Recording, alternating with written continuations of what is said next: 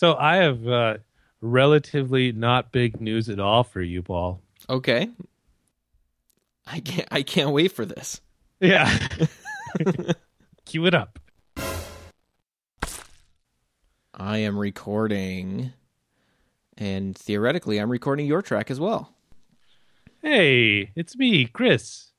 I'm not Hey. Mario. All right. So how's it I- going? Good. Yeah, I live. Yeah.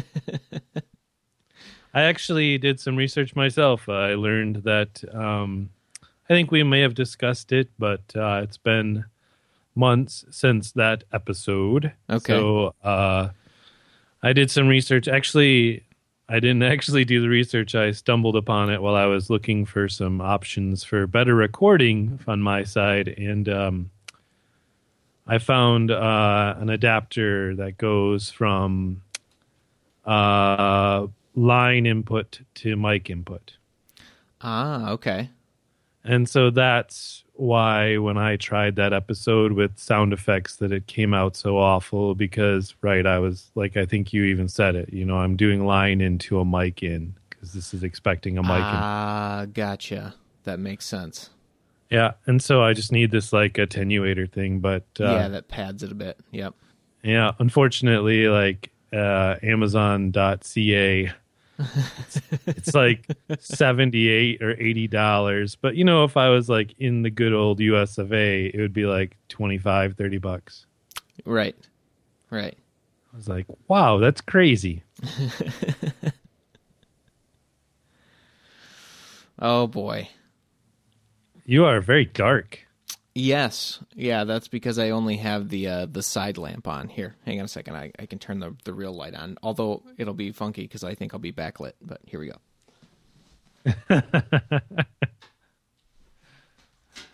That's okay. When I imagine you with a halo. So The halo. All right. you are the reptilian pope, space pope. Space Pope coast to coast. So you are not using the iMac. No, well, I am using the iMac. I am only recording into the iMac, and I'm actually using my ancient white MacBook for Skype right now. And then Awesome. Way over on the far desk, I have my work MacBook Pro, which is all set up for either a second Skype guest or right now it's just running IRC. Although I can't see nor can I type into it at the moment, so I'm going to have to figure out how that setup is going to work if we do start doing a second guest. Like I'm going to need to do like a double-decker shelf or something so they can actually be somewhat close to each other. Oh, right. I was just going to say, no way, just remote desktop into that. But then, oh, yeah, they might want to see you if that's the webcam. Yeah, exactly. Yeah, I don't know if I will do, if I do two guests at once, I might end up doing all audio just to make sure that the bandwidth is okay. But I guess, I'll have to test it to find out. Cool. Yeah, I was going to ask, like, hopefully if this one goes well, we can start getting some guests. Yeah, I think it will certainly be a lot easier to do guests in the future, because if this one goes well, then we won't have to talk anybody through like doing a recording on their end and syncing us a file. It'll just be like, hey, just get on. If all you have is your like Apple iPhone headset, plug that in, fine, it'll work. We'll just go from there. Nice. Yeah, should be cool. Yeah, so you're excited about your new board then? Yes, I am very excited about it. It is the Mackie Onyx 820i. It has it's a FireWire board, so I can actually independently record all 8 channels to my iMac. So I have it going in right now into Adobe Audition, and it, as far as I can tell, is working perfectly. I see waveform on the host track, and I see waveform on the interview track. That's you. And if I do a suspense accent, I see a waveform on the sound effects track, and it should all be synced real time, and I have independent control of them, so it should be a lot of fun. Mama, don't let your boys grow up to be waveforms. That's right. That's the new cut on the Dogecoin Millionaire soundtrack. Exactly. Yeah.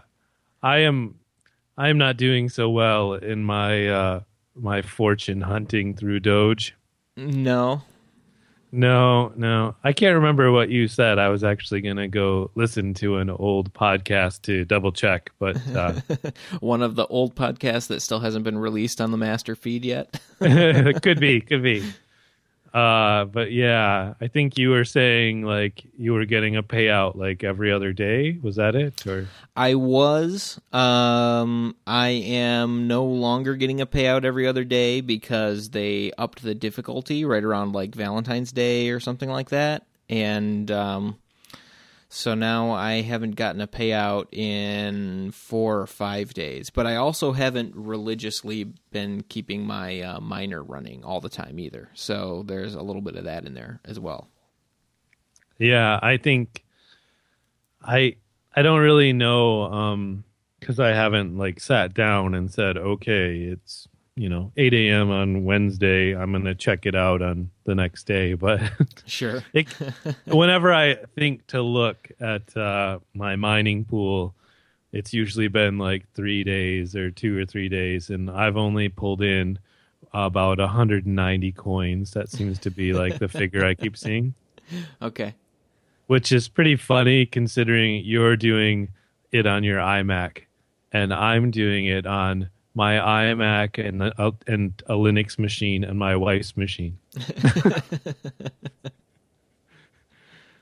So that's basically, I think hers must be a quad of some kind. So hers does the best. I think I mentioned that before, but it's, yeah, I probably have the same number of CPUs running with 3 machines that you have on one.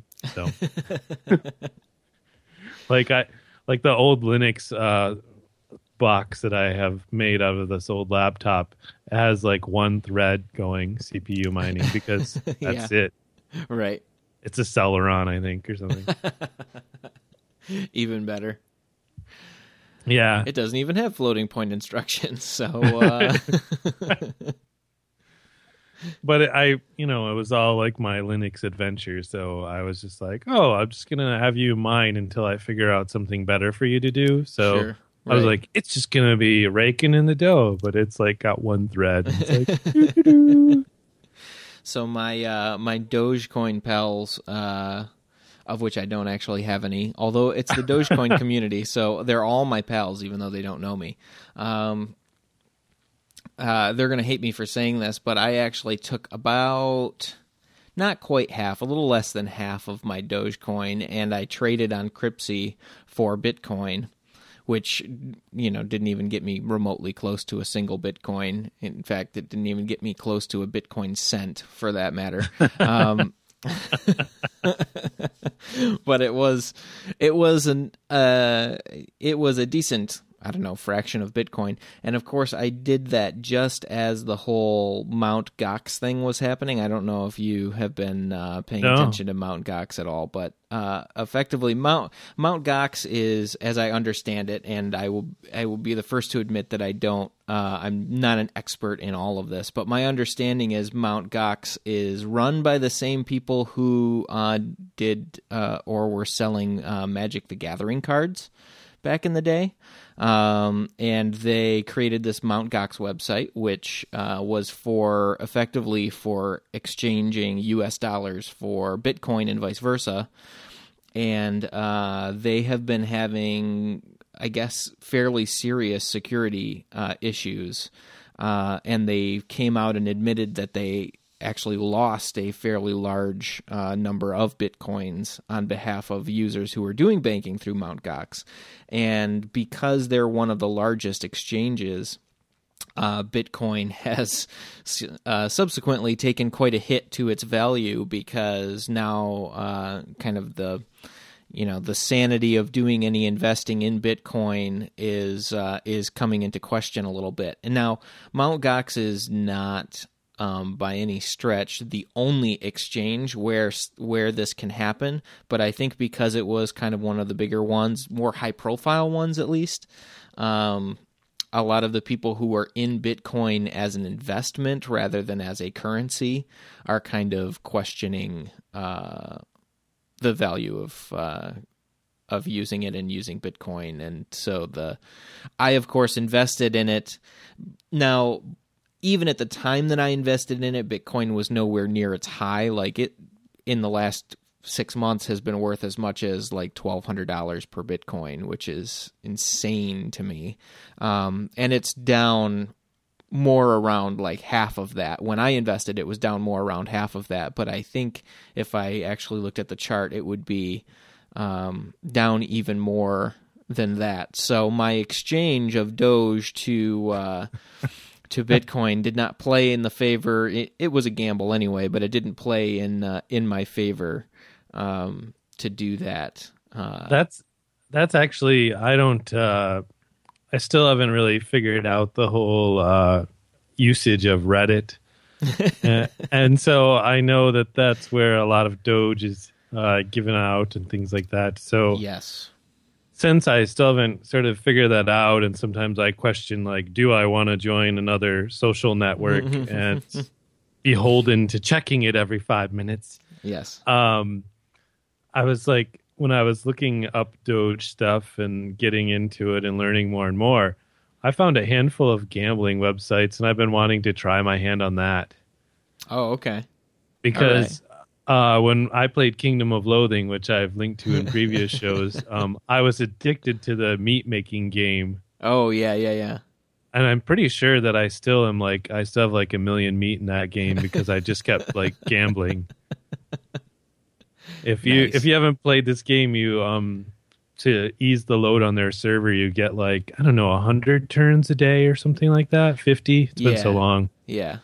And so once you do all your moves in the game, as it were, then you're just like hanging out. So, but you can gamble as much as you want. And so I used to sit there and bet all my meat, which is the currency in Kingdom of Loathing. So I was like, how funny is that? I spend like 5 days mining Doge and I get like 200 and I go gamble it on a website and it's all gone. Right. Well, in another 5 days, I'm coming back.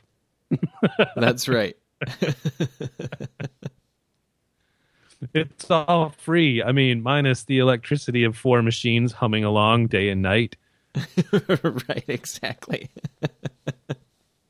These Dogecoins are extremely expensive when you look at the electricity bill. Well, the plus side is this is how me and my former roommate heated our home in Allendale, Michigan when we were going to college, was with old computers. So, just running the old computers, yeah.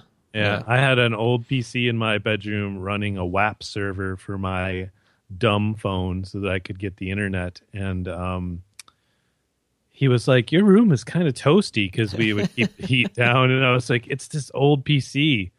And so then like a week later, he comes back to our place with an old G4 someone gave him. And so he just turned it on and booted it up. And it was headless, no monitor, and just heated his room. It was never even logged in. Nobody was sure if the kernel even booted on it. It just had a kernel panic on the screen, which made the fans go even faster. Right. Was this the same guy that I bought via you, the big G4? Is that the G4 that he bought? Is it the one? No. It was a regular tower, not the Xserve. Yeah, like a gray or a blue one, I think. Maybe that was a G3 then. I still have that Xserve sitting down in the basement. And I still haven't powered it up because at one point, I think you gave me like a sticky note that had the admin login and password on it, and I lost that sticky note. So I would Nice. probably have to get like an external drive or something to hook up and reset that somehow using an OS 10 server disk that's 10 years old for that G4 Xserve.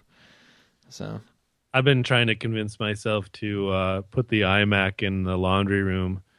But the idea is that just to get it off the desk, which would then be replaced by the ridiculous 17-inch Celeron processor Linux box that I have. But the idea was if I put it in the laundry room, which is across the hall, I'd rather have it connected through Ethernet than wirelessly if I'm going to use it as a server still. And that means like running some Ethernet through the vent because I'm in a condo. sure. And I've got it all planned out. And at one time I almost did it before to put something else in there, but like a router or something. But then every time I think about, oh yeah, that ought to be kind of a fun little thing, I'm like, but then the iMac is dead. It's really going to die soon. Like, Right. that's a lot of effort. And then I keep telling myself, no, I'll just put like the Raspberry Pi or something in there. It'll be like the hide the server away kind of a thing. Sure. So it's coming, I think, soon enough, just so I can have more space in the desk. But then part of me is afraid the wife is going to take it over because her minuscule corner on the desk is already like a mountain of things. Yeah. So, but I didn't say that. But she doesn't listen. Hi. Hi. Back to Doge. I've seriously been thinking about a VPN because so many times you hear like people say, "Oh yeah, you've got to have a VPN. You're dumb if you don't have it." You hear that as often as you hear people saying, "You always have to have a backup." Yes, exactly. And so when I was doing my thing, trying to get American websites and Netflix here in Canada, I came across a couple of solutions. You blockade runner, you. Yes. And I was actually using TunnelBear last year for my computer and a free service that I used for Netflix called Tunler.net.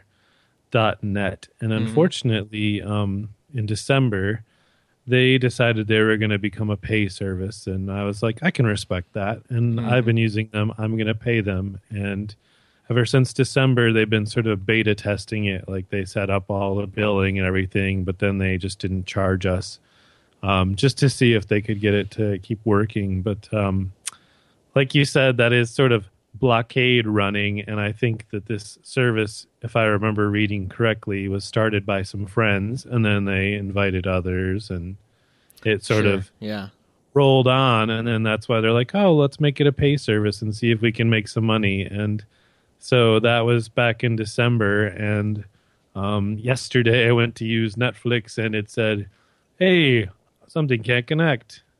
And so I look, and they shut their doors. They just decided it was too much work. So I was like, oh, back to looking for a VPN. I should really just do it for all my traffic, not just to run blockades. Yeah. And so I asked people for suggestions, which I've done in the past. And Jonathan, I think he is related to the whole tent project on Cupcake. He told me I should try privateinternetaccess.com. And so did Mike Rappin in Grand Rapids. And I was like, oh, I should check that out. And then hilariously, this is where the Doge comes in. Sorry, long story. Jonathan sends another post to me. He's like, obviously, you'll want to buy it with mined bitcoins via Tor, borrowed from a laptop in a cafe. That's not geographically co-located with your normal locale, while having someone else drive your normal day with your cell phone. Right. I thought that was pretty hilarious. And I said, while wearing a fake mustache. That's right. So, yeah, Doge. Totally. So I haven't actually sprung for a VPN yet, but privateinternetaccess.com looks pretty good. It's like if you buy a year service, which is like less than $40, it's like $3 a month. Oh, okay. So $3.33 or something. So Sure. I might just do it. Just I've always thought, I could maybe try to set up my own or something too, but Yeah, I know there's a couple of different services around, especially for, using the VPN to then appear geographically somewhere else. So not just in the States, but if you wanted to do the BBC iPlayer, you could do the same thing in, England, Britain, Great Britain, whatever it's officially called. Hi. We had one listener from there, and now we have zero. Good job, Paul. And now we have zero. I'm sorry to lose you as a listener. He's not listening anymore. Your apology is moot. Yeah, there's a couple of those that I did like some reviews on before, but that I tried out. But yeah, just safe to be behind a VPN anyway to protect yourself from not the NSA, but just other kind of hacks and things. Yeah, yeah, agreed. So I was always tempted to have one for just setting one up where my home network would be the VPN, and so then I could be roaming at an internet cafe or something like that, and I could tunnel into my home network. But obviously, that's assuming that I trust my internet service provider that I have in the house. That's exactly what stopped me from doing that. Right. Right. Like, and here I've got Charter Communications, and they're not as evil as some of the other ISPs. I don't think they're not fantastic. Hi, Charter person who's literally listening to this right now as it goes over my pipe. Yeah,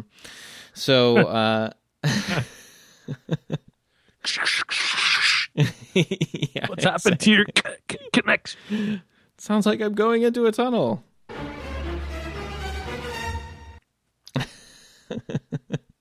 I made a screaming then Paul was face silent. So, for whatever reason, I'm slightly more inclined to trust Charter than to trust, say, Comcast, who I've also had, and has also been fine in terms of internet service, terrible in terms of customer service. I think they're all terrible in terms of customer service. I don't know, but I also don't feel like any of these companies is like trying in any overt way to shield my data from, the NSA, for example. I think they're just kind of all out there for that. So, yeah. Yeah. The big news this week was Comcast and Netflix striking a deal. Netflix is going to pay them. Yeah. And it's not a big deal, you're staying at home because you don't use Netflix or you're not a Comcast customer. But congratulations, by the way. There's only probably after the Time Warner deal, I think Comcast owns 78% of the market. So yeah, something along those lines. Yeah. So congratulations by not being a Comcast customer, but this ends net neutrality, so it's kind of scary. I mean, in 9 years, you could be getting a flyer from Comcast in the mail that says, hey, do you want access to Facebook and Google and Tumblr and Amazon? It's only $70 a month. For the premium internet package, and you'll get access to these things that you had access to in 2013 right. for no extra charge. $10 more and you can have Spotify. Right. Oh, did you want Bing? Sorry, you'll have to go to AT&T or Charter for that. That's right. Yeah. I mean, this is a cable company. This is what they do. They sell channels. So if websites become channels, which is like a stupid, ugly idea, but it could be possible. It's kind of scary. Yeah, it is. And that's what Netflix is. It's a content provider. So, and the thing that you have to imagine is that there's going to be, this is the typical American, competition solves everything. So theoretically, there's another internet provider where those things are not sold as channels, and you get access to them the same way that you do today. And if the free market works the way that we're led to believe that it's supposed to work, and Reaganomics kicks in and everybody gets their fair share, then we should be able to just choose a provider that does not screw us the way that Comcast does, and be able to access the sites the same way we do today. The reason that doesn't work is that in the majority of communities in the United States, cable companies negotiate with the townships and the actual municipalities to run those cables in your neighborhood, and they get, because of that, a effective monopoly in your neighborhood. So I have Charter for cable. I have zero other options for cable. If I want to get some other service, I could go to Dish to get TV. I could also go to Dish to get internet if I wanted the worst internet in the world, short of dial-up. I mean, it's like barely better than dial-up.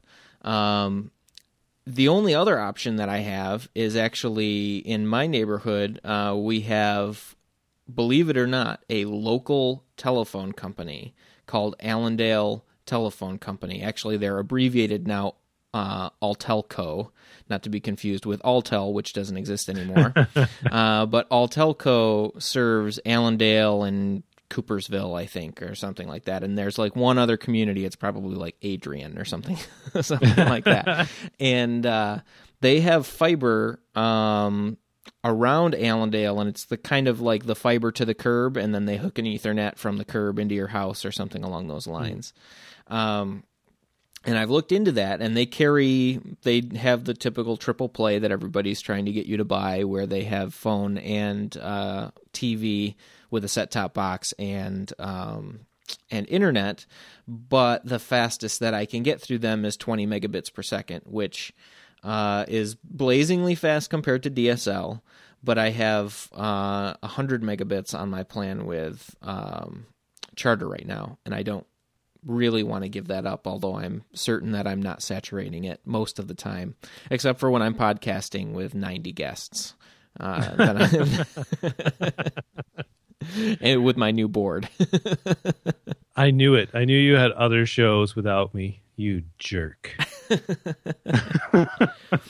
So, I mean, theoretically, there's competition in the sense that if Charter did sign some kind of similar agreement and I had to pay extra money to get Charter through, to get Netflix through Charter, I could go to Allendale, Alltelco, and downgrade my internet to 20 megabits, but be on the moral high ground that I'm not paying, that I'm getting my network neutral access to the internet. But I don't really want to do that. I would really just prefer that Charter be a dumb pipe and give me as much bandwidth as I can get to every site that I want access to, and that's it. And I'll just, if you need more money to make that happen, I will pay you a little bit more money, or I'll downgrade my service with you, but just make me pay something fair for the pipe, and don't try to look at what's going over it. Yeah. For sure. This has been Rants with Paul. Shut up!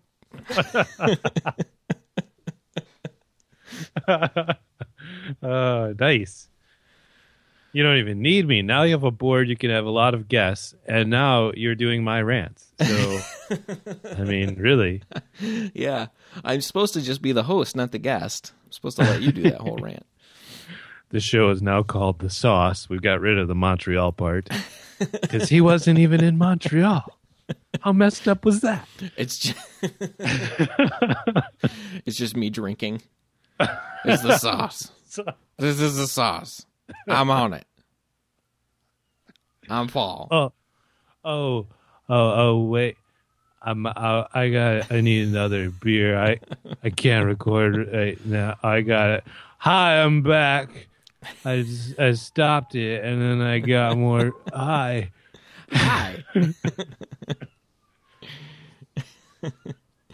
Are you having lady problems? I was just Problems with your thinking, like, microphone?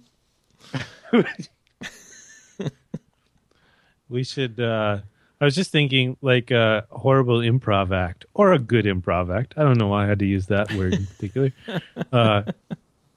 Someday I should just, like, record a few things that I'm thinking, and then I'll just send them to you, and then we'll do the show like normal, and you'll be like, let's see what Chris of the Past has to say, and it can be, like, just a horrible non sequitur.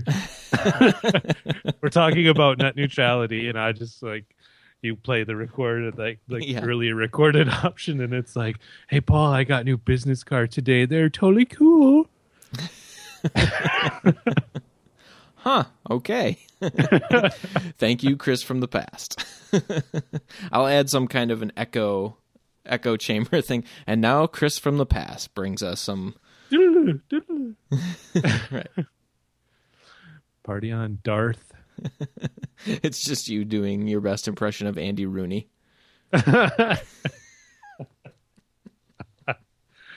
Oh, that's awful. I'm not going to do it. Oh, good. I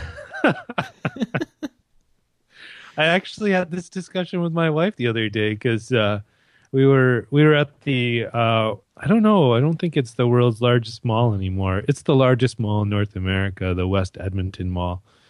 But we went there the other day to get out of the house and not be outside, even though we wanted to go for a walk or something. But it was minus 28 Celsius here, and then when you add wind chill, it was like, oh my God, I froze to death. So we went to the mall to do a walk and look around, and I saw something I liked or something, and then she said, so why don't you get it? And I was like, because my wife would be like, I did like an impression of her in front of her. And she's like, oh. And I was like, yes, I know it's coming. No, that's not how you really sound. That's me doing impressions. Actually, I should just do all my impressions with the same voice. Because President Obama was like, hey, y'all, I don't know about you, but I like being a president. I would never say strategery. That's just dumb. And then the Republicans come on. They're all like, hey, he shouldn't be our president. See, they sound totally different. They do. I can tell. One was Texas and the other was Alabama. Now Whoa. I've insulted both Texas and Alabama. I was just going to say that. I was like, actually, I was thinking when you were talking about the awesome power of Reaganomics, I was going to say something, and then I was like, oh, that will insult San Francisco. And then I was like, well, then we'll get rid of, like, everyone. There you go. There's one of my friends in San Francisco posted something the other day. There's actually a businessman, I didn't read the article very well, who wants to split up the whole... He's not from San Francisco. My friend is. This person wants to split up California into 6 different states. Wow. Because he wants Silicon Valley to be its own state. And the plan has approval to get votes. Or to get get on the ballot if they get enough signatures. Really? Votes. Yeah. Interesting. Yeah. So there would be 55 states then. Yeah. I told my friend he's like being political, and I was like, yeah, blah, blah. That's not important. Like, we really just need to know, like, what are these going to be called, right? Like Spielbergia. That's right. Welcome to Kardashian. But yeah, so, but then I started thinking, and this is just Chris's wildly off base history because he's Canadian. He doesn't live in the States and never did. But I was just thinking how interesting it is that when you have when you think like California, you sort of think hippies. And I'm sorry for saying that, California, but that's what I true. think. Yeah. And that's what everyone else thinks. Yeah. See, there's two of us. That's right. I took a statistics class. This means we can, make this a real study because two of us believe this. So hippies are all in California, and now there's like this tremendous surge of how many times can I say there's a tremendous surge of business coming out of there, right? With startups and lots of software and computer stuff going on there. And I get the feeling like it's kind of a cyclical thing in our society where what happens is you have a group like the hippies who, whether you want to make fun of them or not, they're into doing things more like a community. And what happens is, I'm not talking about like a commune of love or gardening, but eventually you get into this sort of mindset where you're exchanging services and you're doing things collectively for the whole community because you want it to be better. And what happens is it succeeds. And then the next generation comes and they weren't part of the building of it, so they're just part of the success. So then they just want more success. So you have this cyclical thing where you have sort of free-minded hippie type people who then their next generation of people are yuppies. Yes. I really get the feeling the community evolves into okay, look at our success, and now before my grandfather, he was he had started this community garden project, and now he owns Mansodo. And you can't buy a seed anymore unless you go to him. Right. So anyway, that's my weird, crazy history with no historical accuracy. Because I'm Canadian. We're better at hockey than you. Oh, snap. I said it. You are. Both the women and the men are better at hockey than us. It's true. The women, no, the men more so. I think women, we played for the gold, but you beat us. And on the men's side, we weren't even in that game. It was more like, oh, we're playing Finland for the bronze medal. And we lost.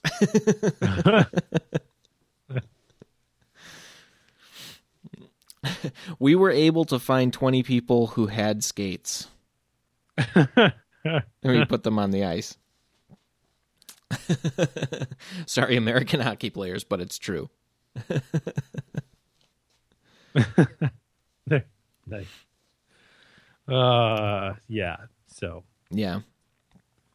I do. I almost think the Americans would be better off going back to the old school.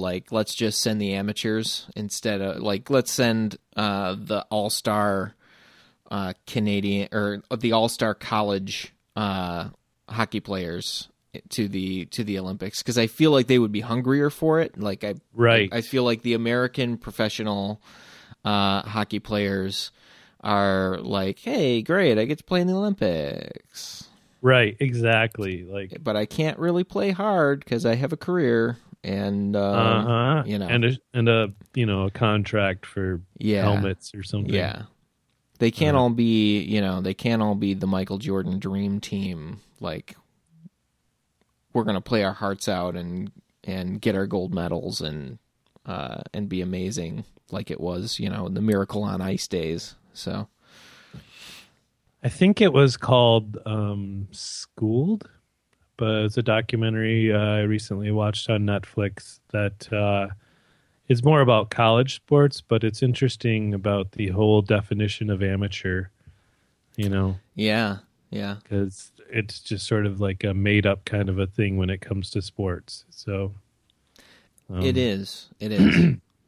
It's a really interesting documentary, the way they analyze it's kind of skewed towards athletes. Basically, the documentary skews to the fact that maybe they should be getting paid, the college athletes, because the colleges make so much money off of it. But yeah. I was really dumbfounded by the history of it because I'm not a huge sports guy, so to learn that college sports started out as sort of club sports, like just a bunch of guys that went to the same college started playing football, and then they started playing Sure. against other colleges. Sure. And when fans started showing up, the colleges got smart and said, well, we're going to charge admission. So then they started charging admission. Well, then they realized to get more fans in, they needed better players. So they started paying people that weren't even going to the school. It wasn't a club sport anymore. And so then you had that going on. And then there was some people upset about that and rivalry stuff going on. And so I think that's when like one man basically started the NCAA out of his office.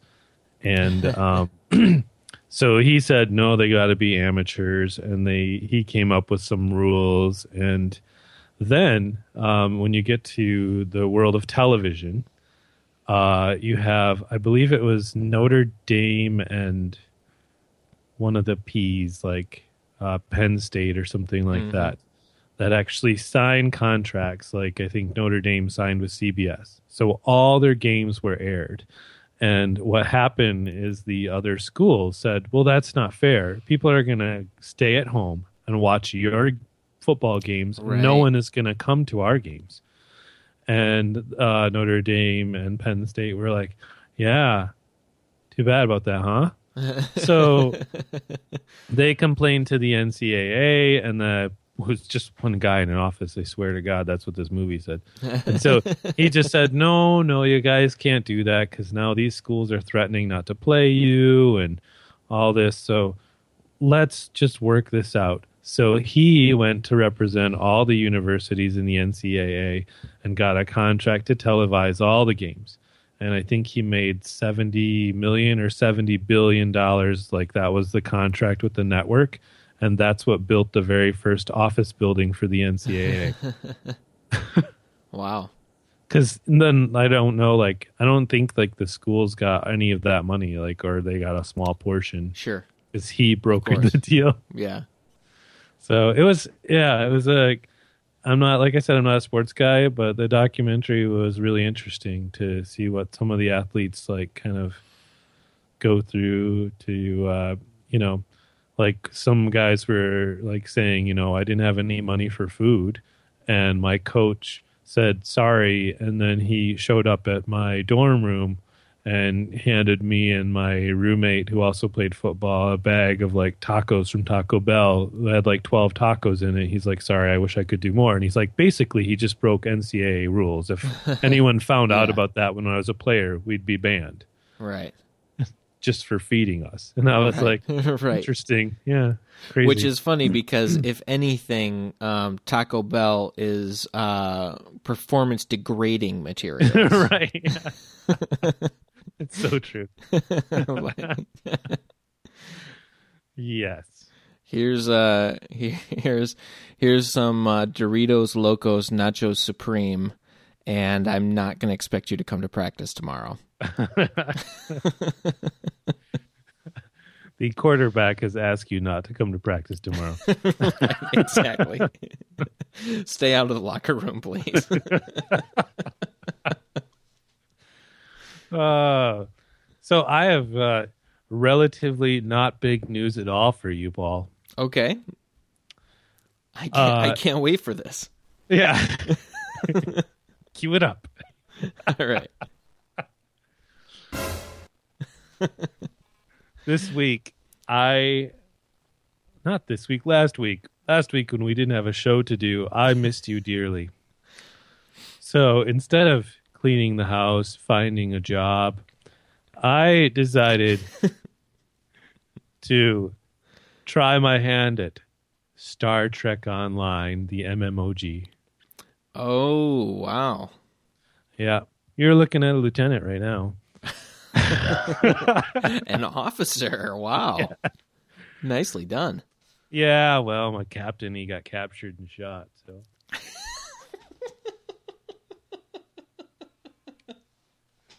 I sort of had to take over. I had to take command of the situation. Things were going bad. Yeah.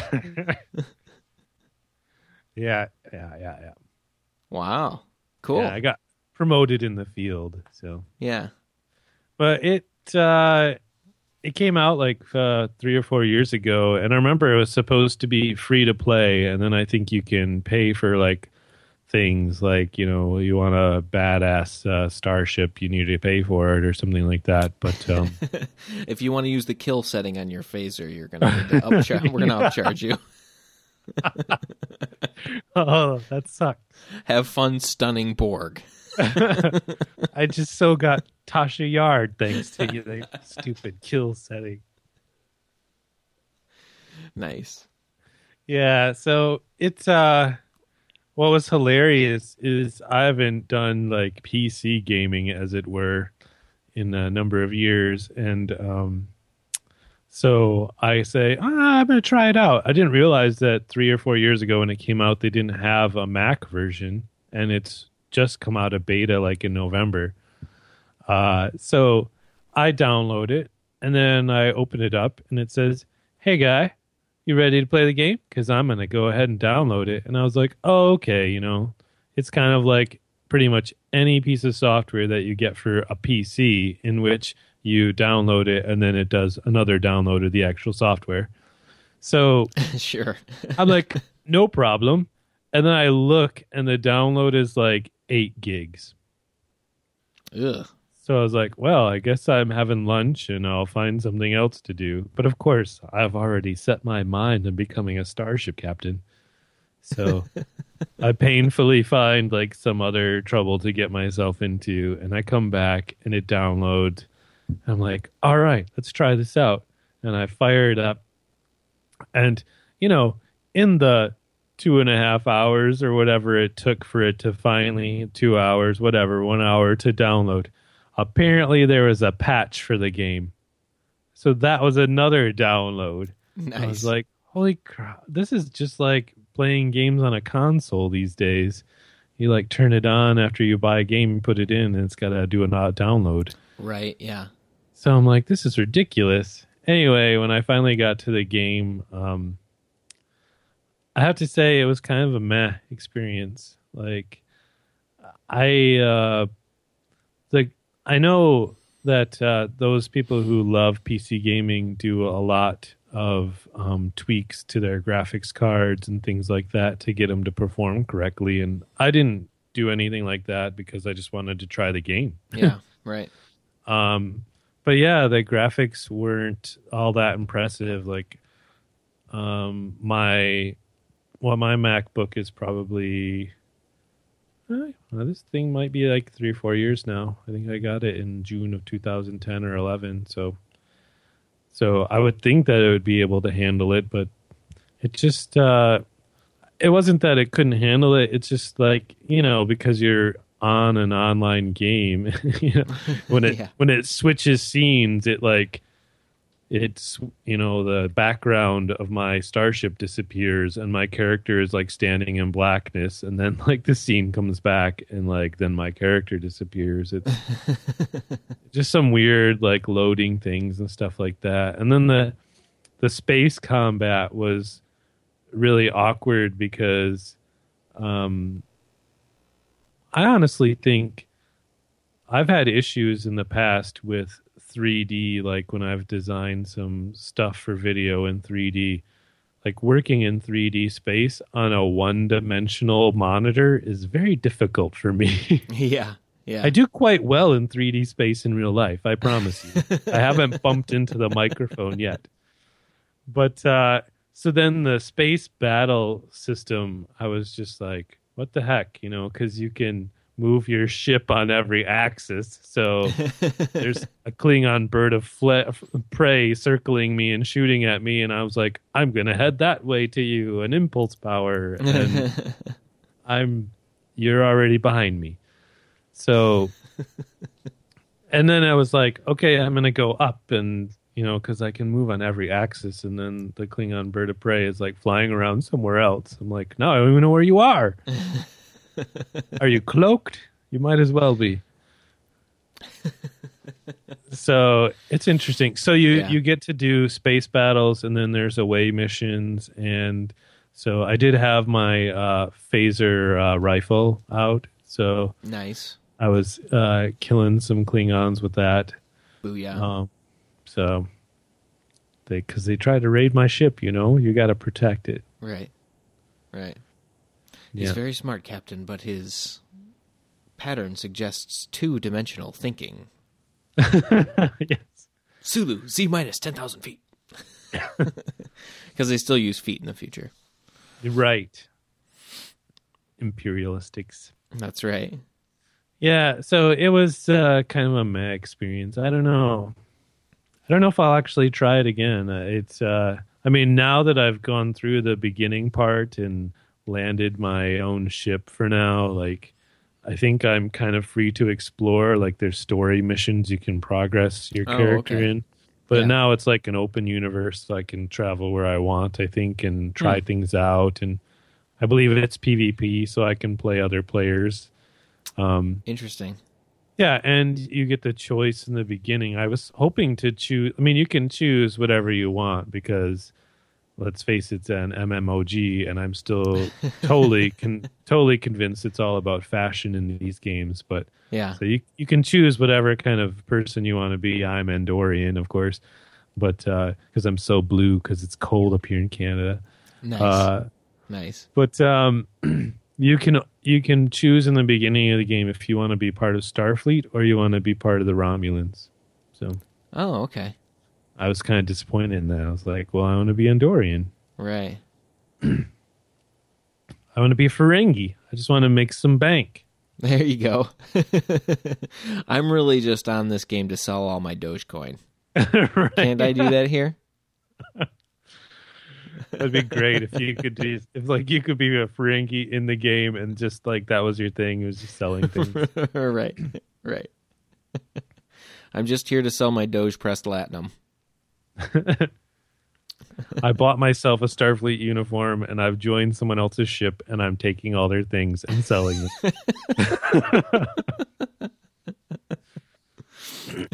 We're doing a special on kill settings for your phasers. I just need enough money to invest in a helmet so no one can touch my lobes or I'll give everything away for free. Right.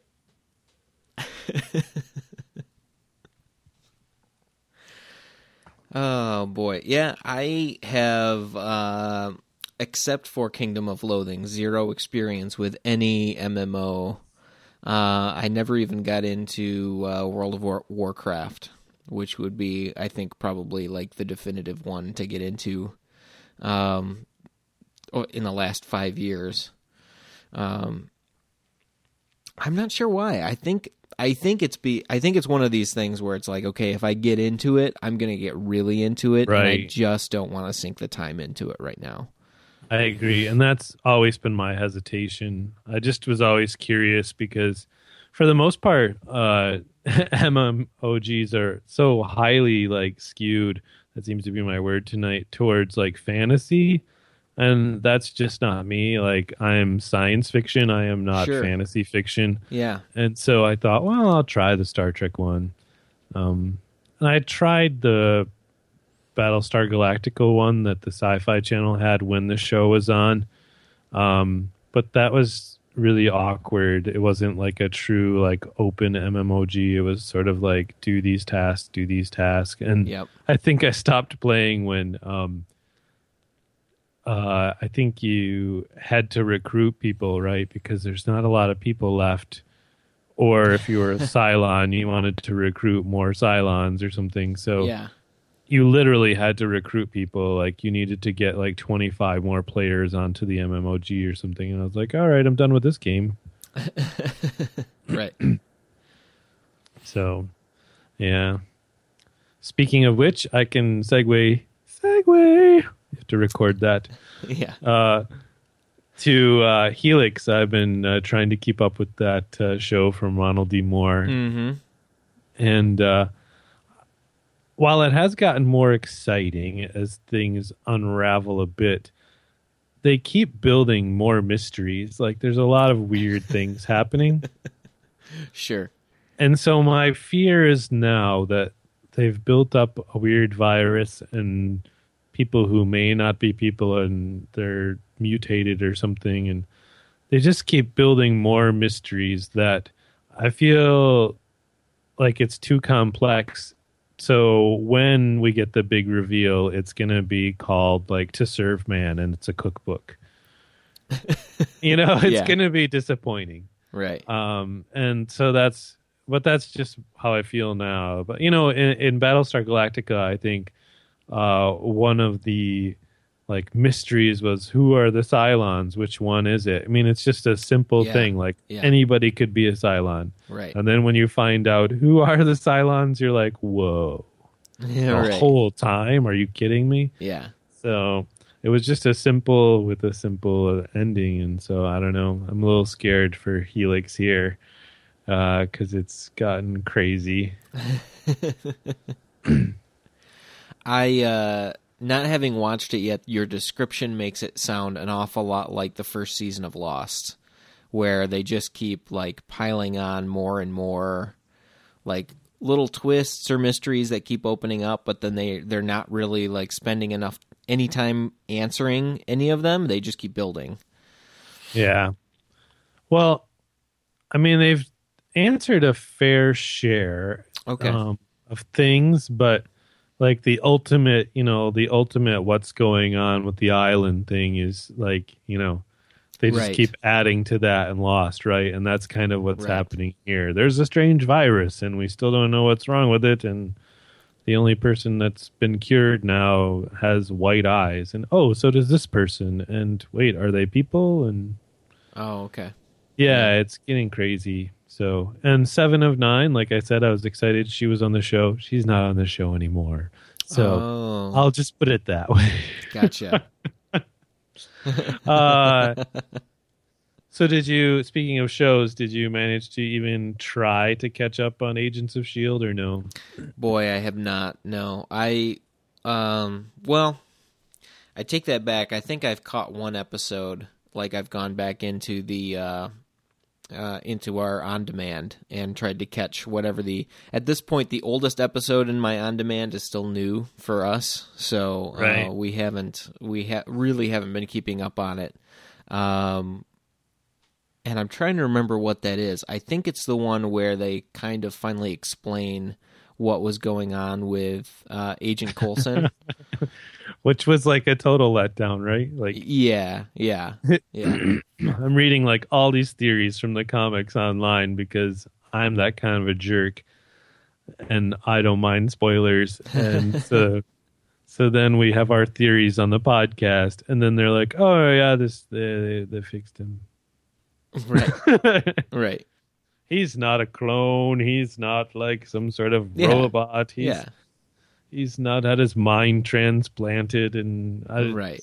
There's no elaborate holograms. It just he's not like an alien shapeshifter who they've brainwashed to think he is Agent Coulson. He's just Agent Coulson,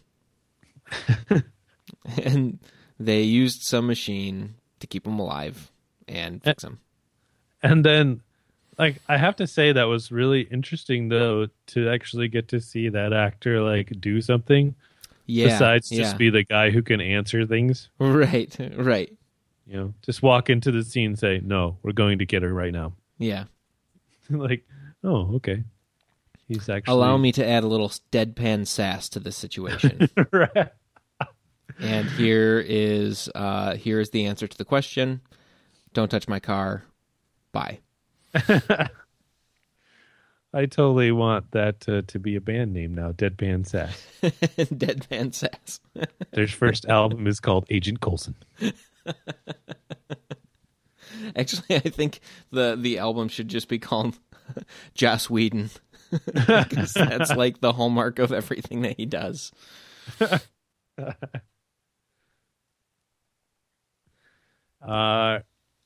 Did you know also that there is an additional season of Torchwood? I had no idea until I was poking Netflix. Are you talking about the Children of Earth? After that. Really?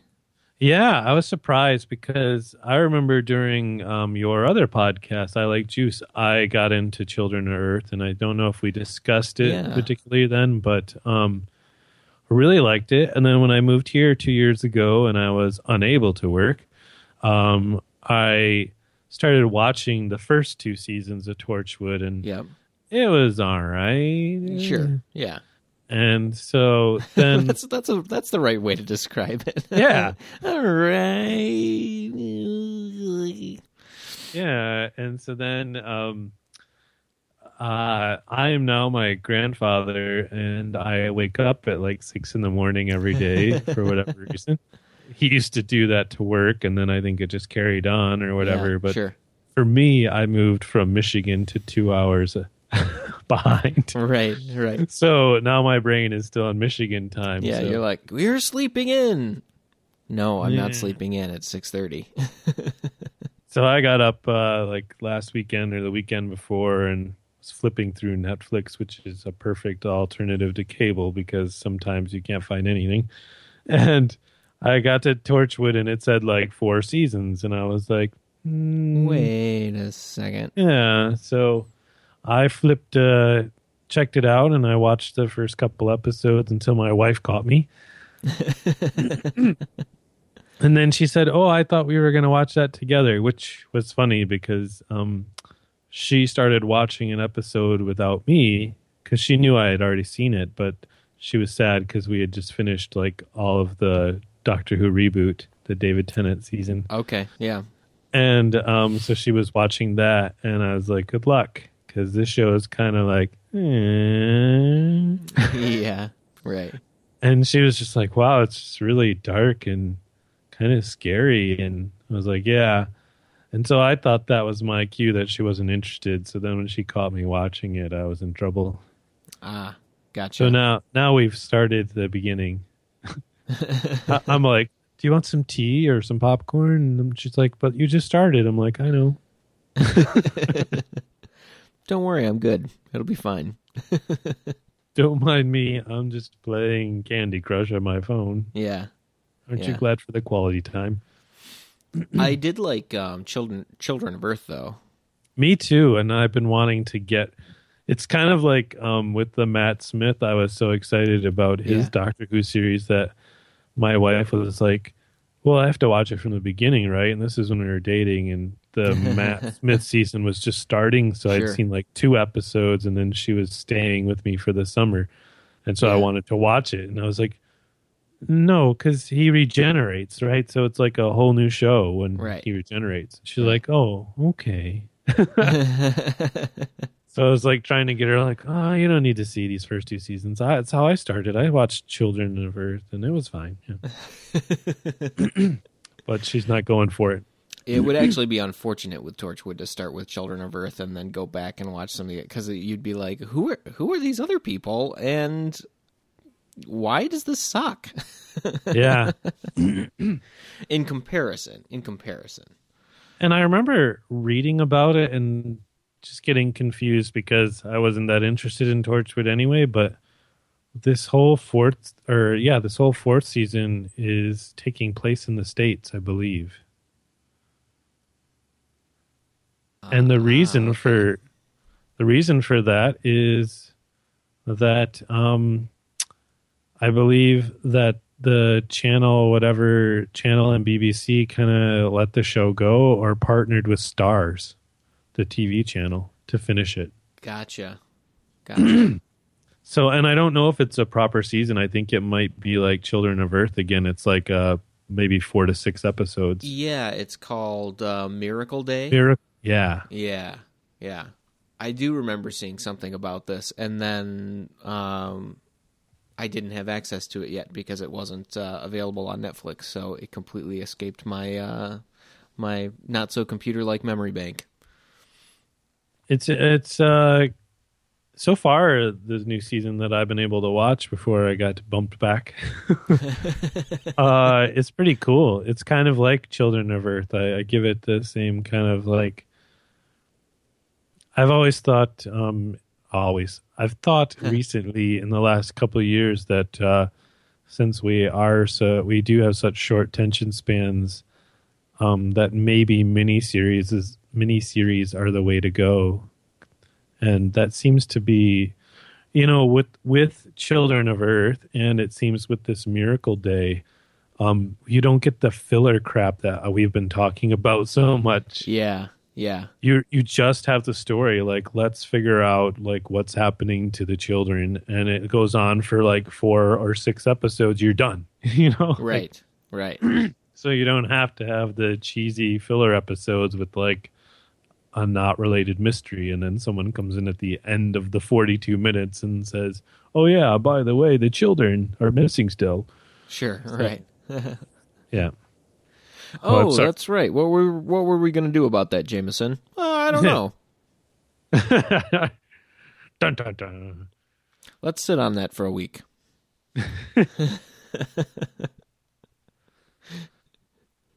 It's funny. Today I spent my day. The best show that I've watched all week was earlier this week when I watched an episode of The Dukes of Hazzard. Yeah. I watched it so that I could analyze The Walking Dead on my usual Mocking Dead blog with using the Dukes of Hazzard plot. So, gotcha.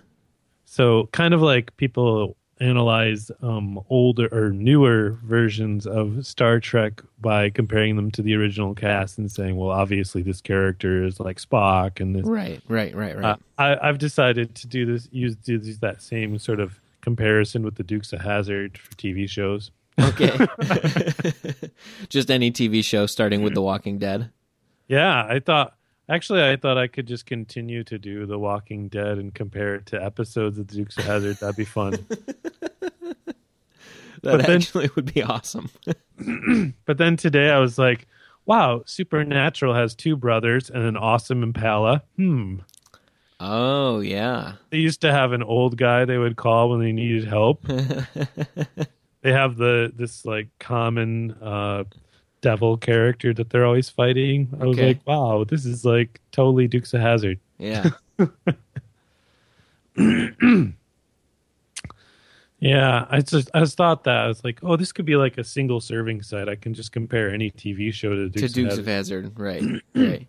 Do shot by shot comparisons, like side by side. Here's a 2-shot. Here's a 2-shot. Right. It's the same show. I was like, okay, instead of them having to be chased by the cops and make a jump to get away, they need to find supplies and not get bitten by zombies. Right. Same thing. This is the same thing. Right. then you have to take the intro and set it to the Dukes of Hazzard theme song. I steered clear because I kind of wanted to. Well, what happened was I really wanted to do this like comparison and say, look, this is boss's scheme. So this is like what's happening, the protagonist event that's happening in this particular episode of Walking Dead, and the car chase is now them trying to find supplies, and somebody right. Somebody not getting bit just barely is like the car jump or the tire change, Sure. But instead, as I watched the episode, I turned into the balladeer and I just went all country and did a bunch of Southern idioms.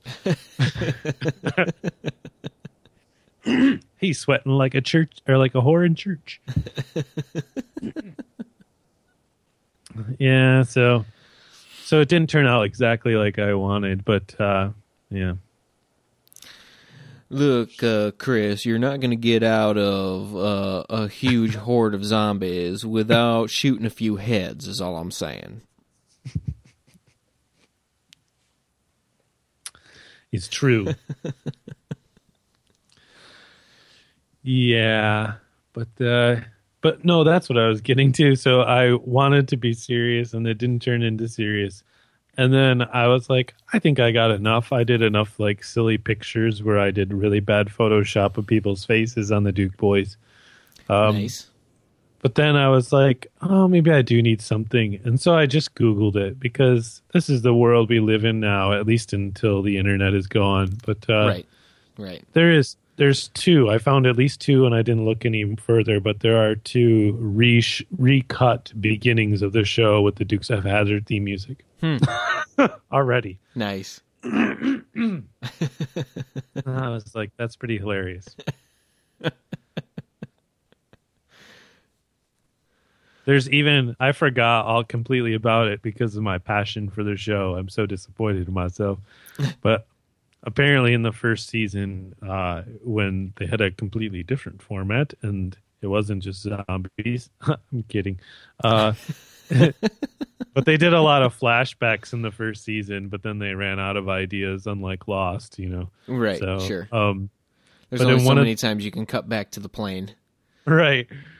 So when they did a flashback to the two guys that were friends that were cops trying to stop like a hot rodder or something like that, or a bank robber in a hot car. So both of these like cuts that people did with the Dukes of Hazzard theme song have the scene in it. And I was like, oh yeah, I forgot about that.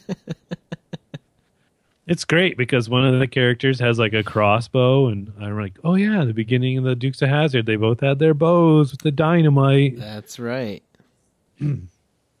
Oh yeah.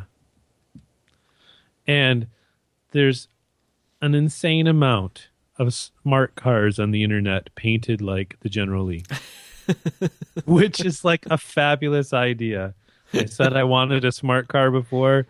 Now I'm saving my money. There you go. It can't just be a smart car. Now it has to be painted like the General Lee as well. Yes. And it has to have like an 8-bit version of the Dixie horn. Yeah, there you go. Nice.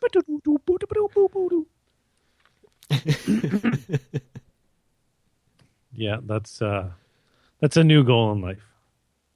I'll have a job by the next time we talk, so I can have my General Lee smart car. There you go. That's I'm probably the best reason to get a job, actually. I'm just joking. Actually, I'll start a Kickstarter.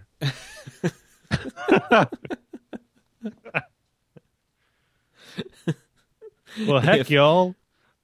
I'm American stuck in Canada. I need to represent. Yeah. What would the what would the rewards be for funding that Kickstarter campaign? The rewards would have to be like, the best reward would have to be like a custom video of me jumping the smart car.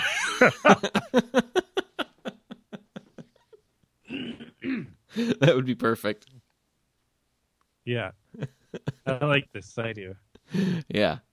Thanks for helping me get a smart car. Now, if we could have a new Kickstarter for me to get another one. Yeah. So that I could fix the one that you guys got me. Watch me slide across the hood. Ow!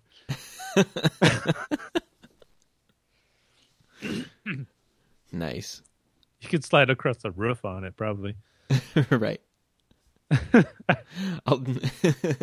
Reward number 1 is I'll drive to wherever you are and we can ride together in it somewhere. You can honk the horn. Now I want to do like a shot for shot like episode of the Dukes of Hazzard in a smart car version of the General Lee. Oh, there you go. Yeah. Complete. I'm talking complete shot for shot. So like you and I like jump through the windows, which is going to be really hard in a smart car. But then when we are chased and we hit a jump, when we land, the interior of the smart car will be a different color. There you go. Like shot for shot, I'm talking. Just to help in this, I will send you a copy of the picture of me when Tina and I were traveling, sitting next, and I stood next to the smart car and like held my thumb up next to it, like, "Hey, check me out! I'm standing next to the smart car." It was an actual European smart car that I was standing next to, and it's like human for scale. The car is smaller.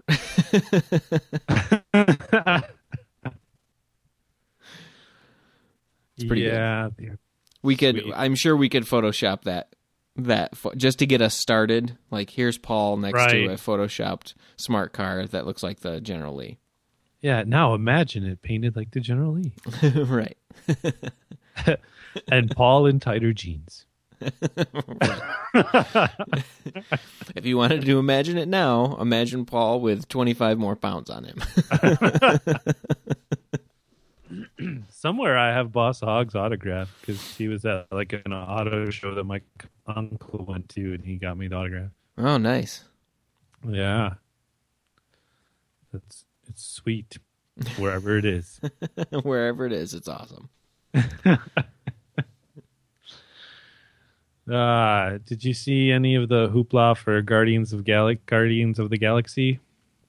I have, and that is one Marvel universe that I know absolutely nothing about. Same for me, but I mean, it's not totally unexpected, as I've complained about and ranted on the show before. Shut up! It's like one that they can afford to buy and then publish, right? Sure, yeah. So I am excited, though, because I really enjoy that guy from Parks and Rec that is playing one of the leads. So that could make it sort of interesting. And I believe she plays a villain, although, like you, I'm not familiar with this universe. But Amy Pond is in it. Mm-hmm. Mm-hmm. So that's exciting. Yeah, I read that she was filming that when they filmed her appearance in the very last the last Matt Smith episode, the Doctor, and she had that little appearance right at the end. And since she was also filming the other,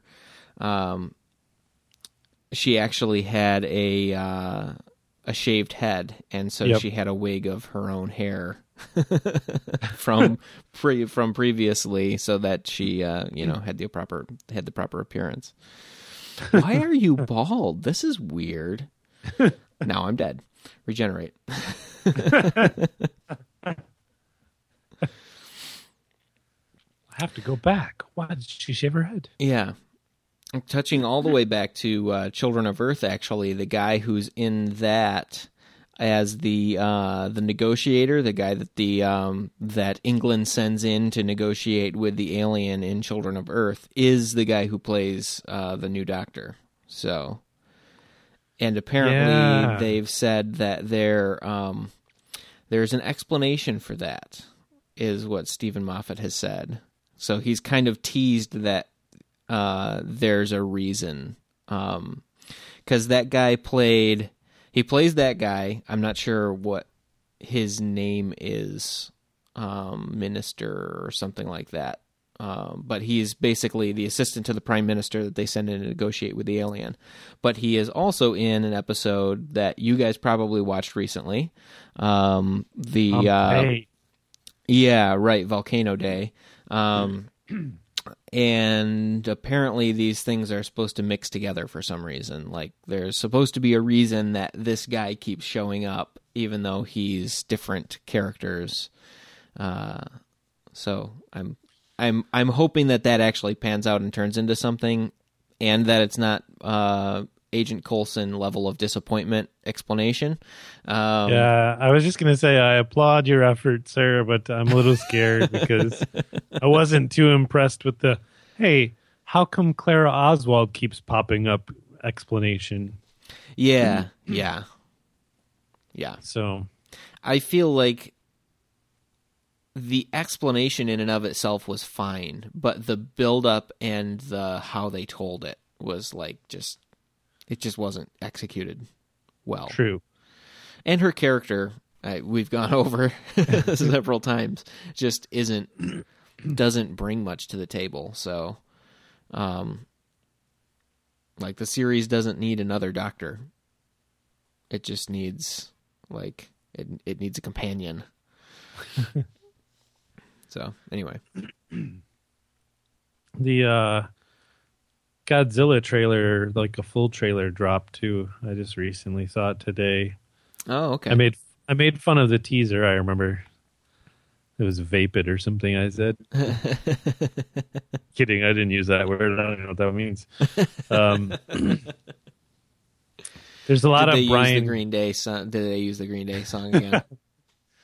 No, they used Bryan Cranston because he's hot right now because of Breaking Bad. So they just sure, yeah. pretty much played like every clip he's in the film. So, That makes sense. I don't know. Someone like that I went to school with was like, "This could be like as good as the very first Godzilla movie," and I was like, the trailer had me hooked, and I was like, "Well, that's better than the teaser," but at the same time, like, I didn't see anything new coming to the table. It was like, disaster movie, figure out a way to fix it, like Sure. it, oh no, I have to leave my wife to save the world kind of stuff or something. I don't know. But yeah. So I don't know. I think it could be atypical. But the trailer looked good. But again, I don't want to get my hopes up or your hopes at home. Whoever's listening, we've lost England, San Francisco, Alabama, and Texas. So now we have Missouri. Let's just get rid of you by saying Missouri wrong. I said Missouri instead of Missouri. Missouri. Yep. Yep. Speaking of Japan, I saw a documentary on the Netflix that I can recommend called Make Believe. I think it's 2 or 3 years old, but it's about 4 or 5 magician children who are trying to win some contest, which is like a pretty big deal in the magician area. And it was suggested to me by Netflix because I had watched some sort of documentaries about Ricky Jay, who's like he's been in lots of films, and he's a magician. He's a rotund man with like a beard and like sort of a longer mullet type thing, but maybe balding on the top. He's been in a lot of films. Okay. And so I was like, oh, I know that guy. And I watched it, and it was he gets into the history of magic, which is really interesting and what inspired him. And he apparently had a lot of friends in the magic world, or his uncle did or something like that, the grandfather. So he knew a lot of these people who were famous in their day. But it was this man has like a very tight ego. And so it was, I mean, he wasn't just like on the screen talking about like, oh, I love me and I listen to my own podcast, things like that. But he's just very like, his idea of being mysterious is, don't you want to be me? Probably. So I don't know. Oh, okay. Yeah. So I was disappointed with that, but then I kept seeing this make believe pop up, and it was quite entertaining. Just to see these kids, like this kid from Japan, who wants so badly to win. He's in a small town in Japan where the library only has one book on magic, so he's all self-taught, and his sleight of hand skills are like amazing. Like the opening shot of the documentary is him getting on a bus, playing with some cards in his hands, and he pushes the window down in the bus seat that he's on, and he's just like playing with a card in his left hand, and he puts his right hand out the window, and he just slams his hand against the window, and the card is outside. It's like, what the heck? How did you? So he's just got mad skills. So just watching, like these 15-year-old kids do things like that, it's like crazy. Yeah. And so the competition and them all competing with each other it was really good watch. Cool. Yeah, I enjoyed it. Magic. Yeah. The one that I think, and this is a callback to a much earlier episode, but the one I think that Tina and I are probably going to get into next will be Orphan Black. Because our friend Paul was also raving about that a few nights ago when we had dinner with him. He said he watched the first episode and then proceeded to buy the rest of the series, and just so that he could watch all the rest of them through. So, yeah, March is like this sort of like dead area for me, and then like in April, a lot of those shows start back up again. Okay. think the second season for Orphan Black is supposed to be like at the end of April. So I'm like, come on, April. Yeah, cool. I mean, I'd like to see the sunshine too, but come on, April. Right. Yeah. Yeah, we Yeah. would like to see the sun, and we would like to see the polar vortex like stay up towards the pole. Actually, is what we would like here in Michigan. Like enough of that already. Yeah. Yeah. How is the area that your new house is in as far as you have a basement We do have a basement. Yep. and you have a sump pump We do have a sump pump. Yes. and it's working? It's working, yeah. I haven't heard it run yet, but it also has not been above freezing enough for anything to really be melting significantly. Sure. So- I mean, you guys have so much snow. This will be quite Yeah. a challenge. It will be a when it challenge starts to this melt. year. And yeah, last year, well, we moved in kind of in springtime, and actually just after we moved in, our neighbor was ripping out a bunch of carpet, and we were like, hey, what happened? And they were like, oh, our sump pump broke and our basement flooded. And I was like, Oh, okay, sweet, noted. I will remember that for when we get around to finishing our basement, is to make sure to have some kind of a way to, test that to make sure that it's working. So, right. because our sump pump is in a part of the basement where it's going to stay a utility room. We won't finish that part of the basement. But I think what I'll probably do is something similar to what I helped my parents do a long time ago when I was living with them, which was we had a basement that was also, it wasn't really prone to flooding all that often, but it did get damp, and it did have a sump pump. And so just to make sure that water could always run to where the sump pump was, we built a elevated floor in the basement so that you had at least 2 to 3 inches of clearance between the actual floor of the basement where the water would be and the floor that you would ordinarily walk on. Right. I'll probably do that for the finished area in our basement as well. Instead of like getting as close to the cement as I can, Yeah. I'll just give us 3 inches of runway underneath, and that hopefully will help us buy some time if we ever do have an issue with the sump pump and it's not draining right away. So Yeah, I know it wasn't even too bad the last couple of winters, but I know my cousins up in Montague, Michigan, I think they were renting like some sort of like industrial pump because their sump pump couldn't keep up with it. So yeah. it was kind of crazy. But they were in like one of these like new sprawling neighborhoods, like Sure. oops. Right. Guess you guys know now. Yeah. So We do know that ours works because right by the sump pump is where we have underground sprinkling as well, and that's where there's like a drain spigot that will drain the system before winter.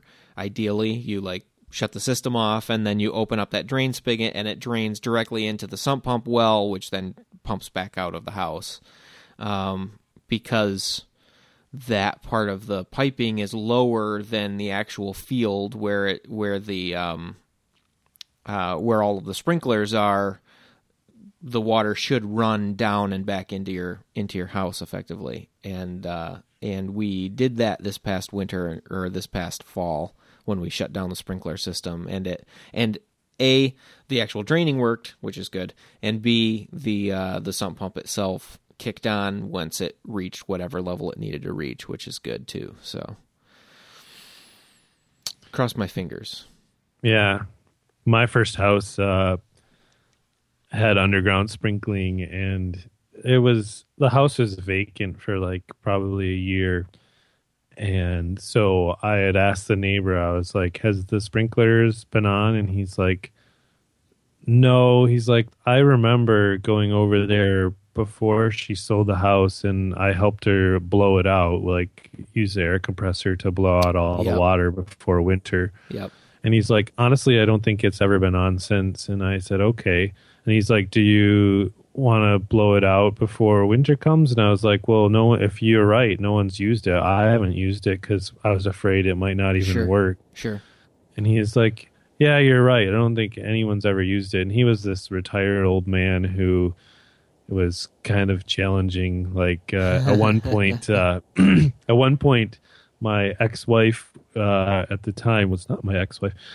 She was in the bathroom and she heard a noise, and then she came out of the bathroom, and the neighbor was just leaving our house, and she was like, "Excuse me," and he was like, "Oh, I heard your air conditioner kick on, and I saw your kitchen window was open, so I just came in and shut it for you."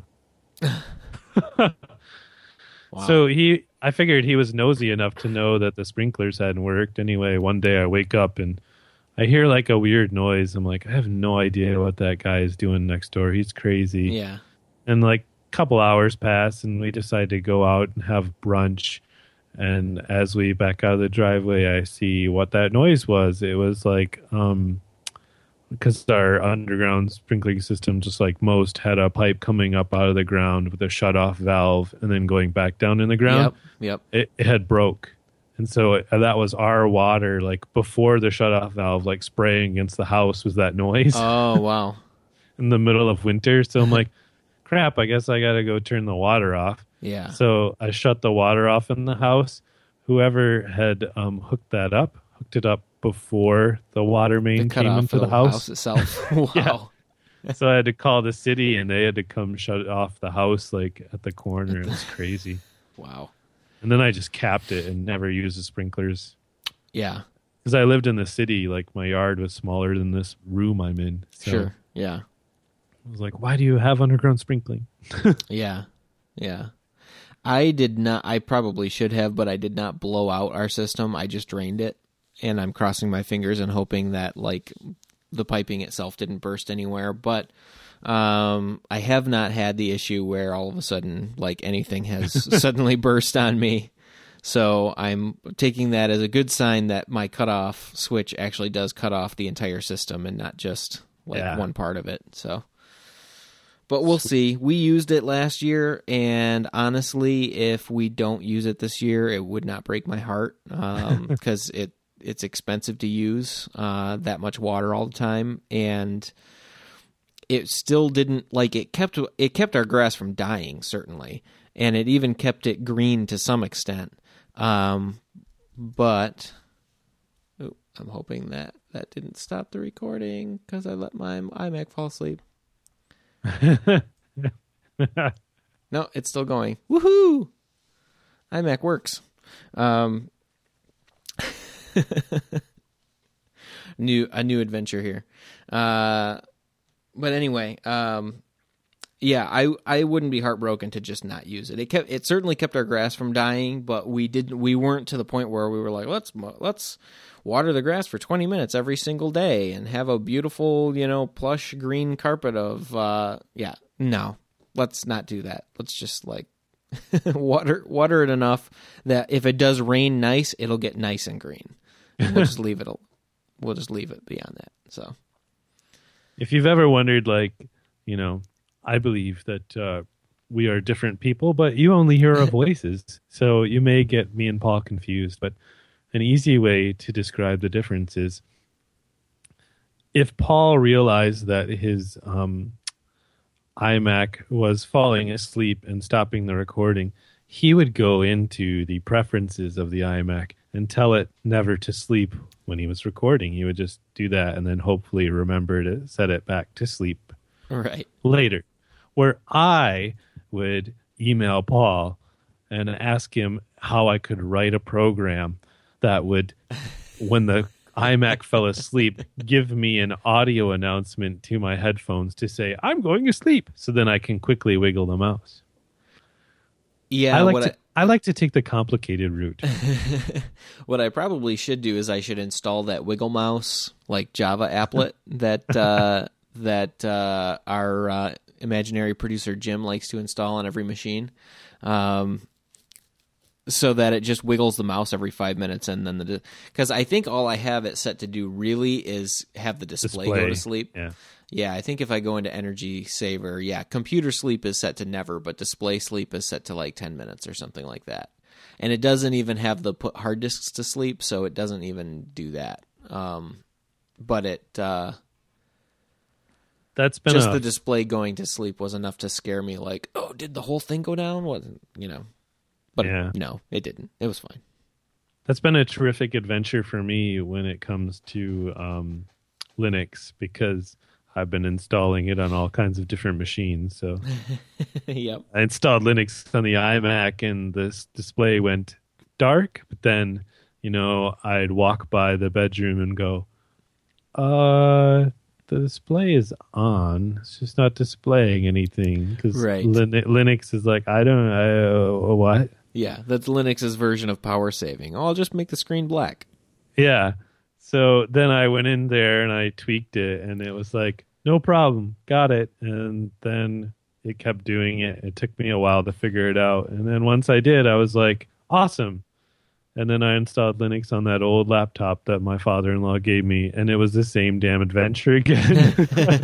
I was like, serious? It was like 4 days for that when I kept like tweaking a setting, walking away. I think it's off. And then like the next night I'd come out, oh, it's on. Jeez. Yeah. I finally figured it out. And then yesterday, at some point I had closed the lid just ever so much when I set the laptop down. And yesterday I picked it up to just quick search for something because, I have a 10-inch tablet, which is way too much effort than a big 17-inch old PC laptop to whip out and search for something. And so Linux, it's fun.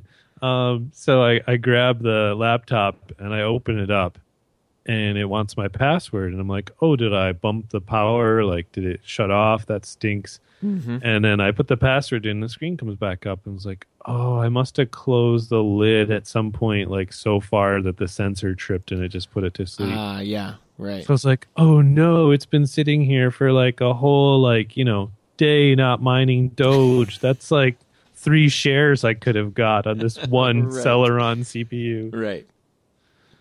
Drat. I could be 35 cents richer. I know. I don't even think I have 35 cents yet. I doubt I have 1,000, which means I don't have even like 0.0014. Like, oh, it's ridiculous. Yeah. Well, and Dogecoin is also losing value ever so slightly. It's like below 1/10 of a cent now. Is it? Yeah. Yeah. Which it had gotten to an all-time high at one point of 0.2 of a cent per coin. Now it's below 1/10 again. So, yeah. I'm excited. Maybe that's what I'll do is I'll start a Kickstarter campaign to ask for Doge, not money. The whole point is I just want to call myself a Dogecoin millionaire. There you go. I think it's a good goal. I sent our friend Jessie, I sent her a Kickstarter campaign that someone showed me the other day, which was a designer wanted to buy a chicken burrito from Chipotle, and he wanted to do a design of like a scale of how awesome the burrito was. Okay. And he wanted to raise $8, and I think he raised like $700 or something. And our friend Jesse is like a huge Chipotle fan. Yeah. So I sent it to her. But yeah, that's great. And now because like you have to have stretch goals now because he raised so much money. His like next goal I saw on the page was to go skydiving and eat a Chipotle burrito while skydiving. There you go. It's good to have goals. Yeah, I was waiting. I thought that was coming. Yeah. I think after that, like if he raises so much, he's gonna try to get on one of those like 0G airplanes that fly fast and high enough to. Yeah. Let's watch that. Yeah, I have a feeling that that's not going to end well, really. Like I can imagine that experience being really fun, doing the whole 0G thing, but adding in not really great Tex-Mex food on top of that. And like usually isn't the window for those kind of flights like pretty small? Like, okay, like in the next like 40 seconds we're going to hit that and you'll be able to do it for like a minute 30 and then we'll have to try again. Right. So he's going to be eating really fast. Yeah. And when I and eat then it really all just fast, slaps on the floor. yeah. It's like these little floating bubbles of Chipotle, and then it just goes right at the end. Or like he splats on top of it, right? That'd be awesome. Yeah. Speaking of Chipotle, like we haven't gotten totally like I haven't gotten totally inappropriate yet, so it's not an episode until Paul is not laughing because I'm humorous, but because he can't even believe the things that are coming out of my mouth. But it is so dry here. It is just ridiculously dry that I feel like it would be sexist to say it, but I feel like a woman that I have to like lotion up my feet and my hands every day. Mm. It's very dry here. I'm still not used to it. Yeah. What really freaks me out, it's so dry here that I have been outside doing my errands, walking like in the minus 30 and stuff like that. And maybe I have gone to somewhere like Chipotle for lunch, and maybe I have gas. And when I pass the gas, that is from the inside of Chris. Right. And it's not dry in there. So my pants, my boxers get quite damp. Okay. Because it's so dry. It's a noticeable difference when you're out in this dry cold. So then I'm freaking out thinking I just sharted. Yes. You know? Sure. So it's horrible. It's happened on more than one occasion, and I haven't, like, my brain hasn't adjusted to it. I guess I'm lucky I'm not that gassy that it hasn't become like, don't worry. But holy cow, is it a scary thing? It's just like, you're just doing your thing, and, you know, you're not going to be pent up and stressed about life. You're just going to let it go. And then you're like, uh-oh. Yeah. And I'm outside. It's fine. Nobody's around. Yeah. And then I race home, and I'm like, oh, well, that was weird. Maybe this it's the part of... This is going to be Tina's very favorite part of the episode, by the way. I'm just going to have to be like, look, you're just going to have to stick with it until an hour 40. It's just like, oh, am I getting older? Are they getting juicier now? No. No. Because it's dry here. It's just because it's dry and cold. Yeah. It's crazy. I'm glad that she'll like it. I'm surprised. You were prepared. I prepared you for it by starting off. You did. You gave me a good prep for it. You're like, oh, he's going to the fart jokes now.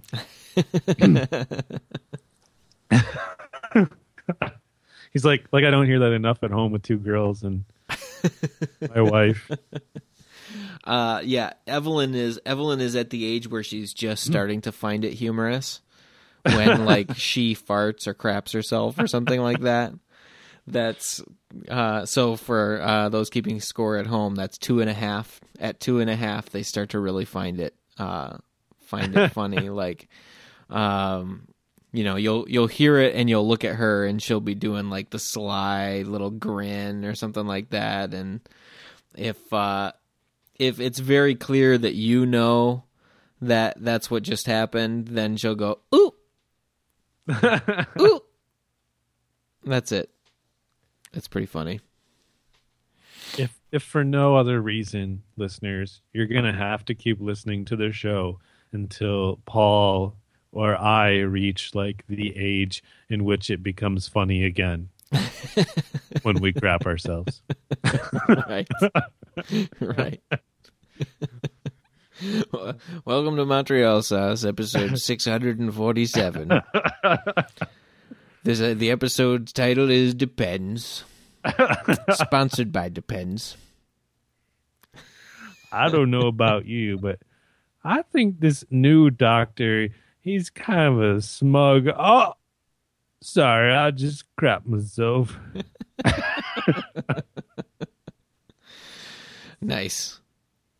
We can start. We'll be on the 17th Doctor by then. Yeah, we can start a betting pool.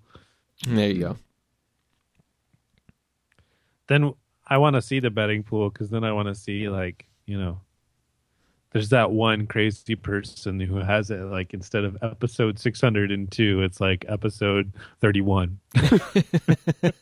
Right. What do you mean? By the way, I got this whole box, a whole case of refried beans in the mail, said to Montreal sauce.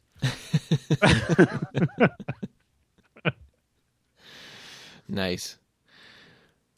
Yeah, eventually the episodes will be so long that we'll just have to switch to wearing diapers. just so that we don't have to actually stop recording. We're totally doing a video episode of that one. That's right.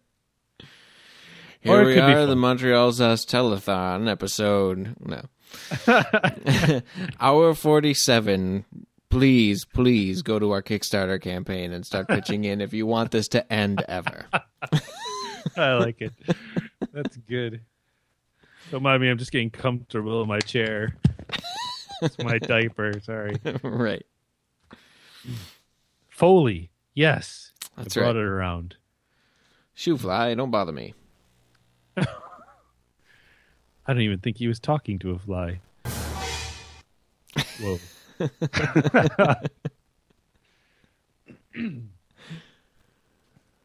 All right. Yeah, it's a good time to stop now that you've mentioned it. Yeah, I think it's a good time to wrap it up. We'll actually have one under 2 hours. The lesson is when you do a podcast, always end on a shart. So perfect. I'm gonna have to find a new another soundboard app. So this soundboard app is Volcaner, VLCNR, Volcano, but said like a British person who ends with an R. And all it is suspense accents. So it's look just, at that volcano up there. That's okay, right. that works. That's a good one too. So that's all it is suspense accents, but I want to go back and track down the Star Trek original series sound effects one. Do a little more of that. There's is this by design? I'm just curious. When I was doing show notes for one of the last episodes, I thought the quickest way to get to something that I referred to in the show was to probably go back to previous show notes, and I couldn't. I think it was episode 4. Oh, okay. I believe that I fixed that. So on MontrealSauce.com, there wasn't previously pagination links. That's what I figured, that those were, we didn't need them before, so. Yeah, we didn't need them before, so they didn't show up. But now I'm looking at it, and I'm still not seeing pagination links, which is weird. So I will go back into the system and make sure to add those. Okay, I wondered if it was by design, like you were trying to save some money. You don't want people going into the archive, or right. No, I don't. I don't mind people going into the archive at all. They just need to actually be able to get subscribe, to it. Pay us. Yeah. just subscribe. No. Yeah, they should be there somewhere. Yeah. I'm sorry I dropped the ball on that whole website thing. No worries. But I mean, had I designed it, the whole pie crust thing probably would have not worked as well. It should work fine in theory. I can customize the whole all the markup everywhere. Nope, that's my excuse for not helping. Nope. That's all right. I'll just send you I'll send you the audio for episodes 9 and 10 and you can edit them together. Together? I like this idea. Yeah. I'll use the tracks from episode 9 for me and your episode 10 track. There you go. Welcome to Non Sequitur, the show. Right. Like I was saying, beeswax. What? I think there was I don't remember which episode it was, but there was an episode of I Like Juice where we had the two different microphones, and because of the way that the tables were arranged, people weren't really talking people were talking across one microphone and then across the other microphone. So if you listen to the left channel, you got one conversation, and if you listen to the right channel, you got a totally different conversation, and there was no way to listen to the whole episode. I think I do remember something about that. It was experimental audio. Experimental podcasting. All right. We got to get under. So I am at Canada. No, I am in Canada. I am. That's right, kids. I have a preposition problem, kids. When you have problems with your preposition, okay. I am at Sick Days on the Twitter and the Cupcake and the app.net and maybe Google Plus and in your heart and your mind. And I am at Paul D on Twitter and app.net and cupcake.io. And probably other places as well. But not your pancreas. Because that just has to deal with sugars unless it's like mine. Oh. Okay. I love how you have a soundboard now and we've just been making sound effects all night. Right, exactly. I do the... And then I do the sad. I don't have the sad trombone on here. I mean, that should be like the very first one that you load is the sad trombone somewhere. So, yeah, I actually had a link to all of those: emergency yodel, sad trombone, and I was gonna like rip them all and make a soundboard when we had talked about that. Okay, cool. But it was like a couple of the links didn't work. It made me cry. Gotcha. I cried inside. All right, you cried inside. Okay. Well, you should shoot those to me because I will build an official Montreal Sauce soundboard app that the listeners can buy to support us for 99 cents on Sweet. Google Play and the App Store. How's that? Awesome. Sounds cool. All right. And we're good. Yeah. All right. We're gonna get under 2 hours, and we're gonna do that because I'm gonna hit stop right now.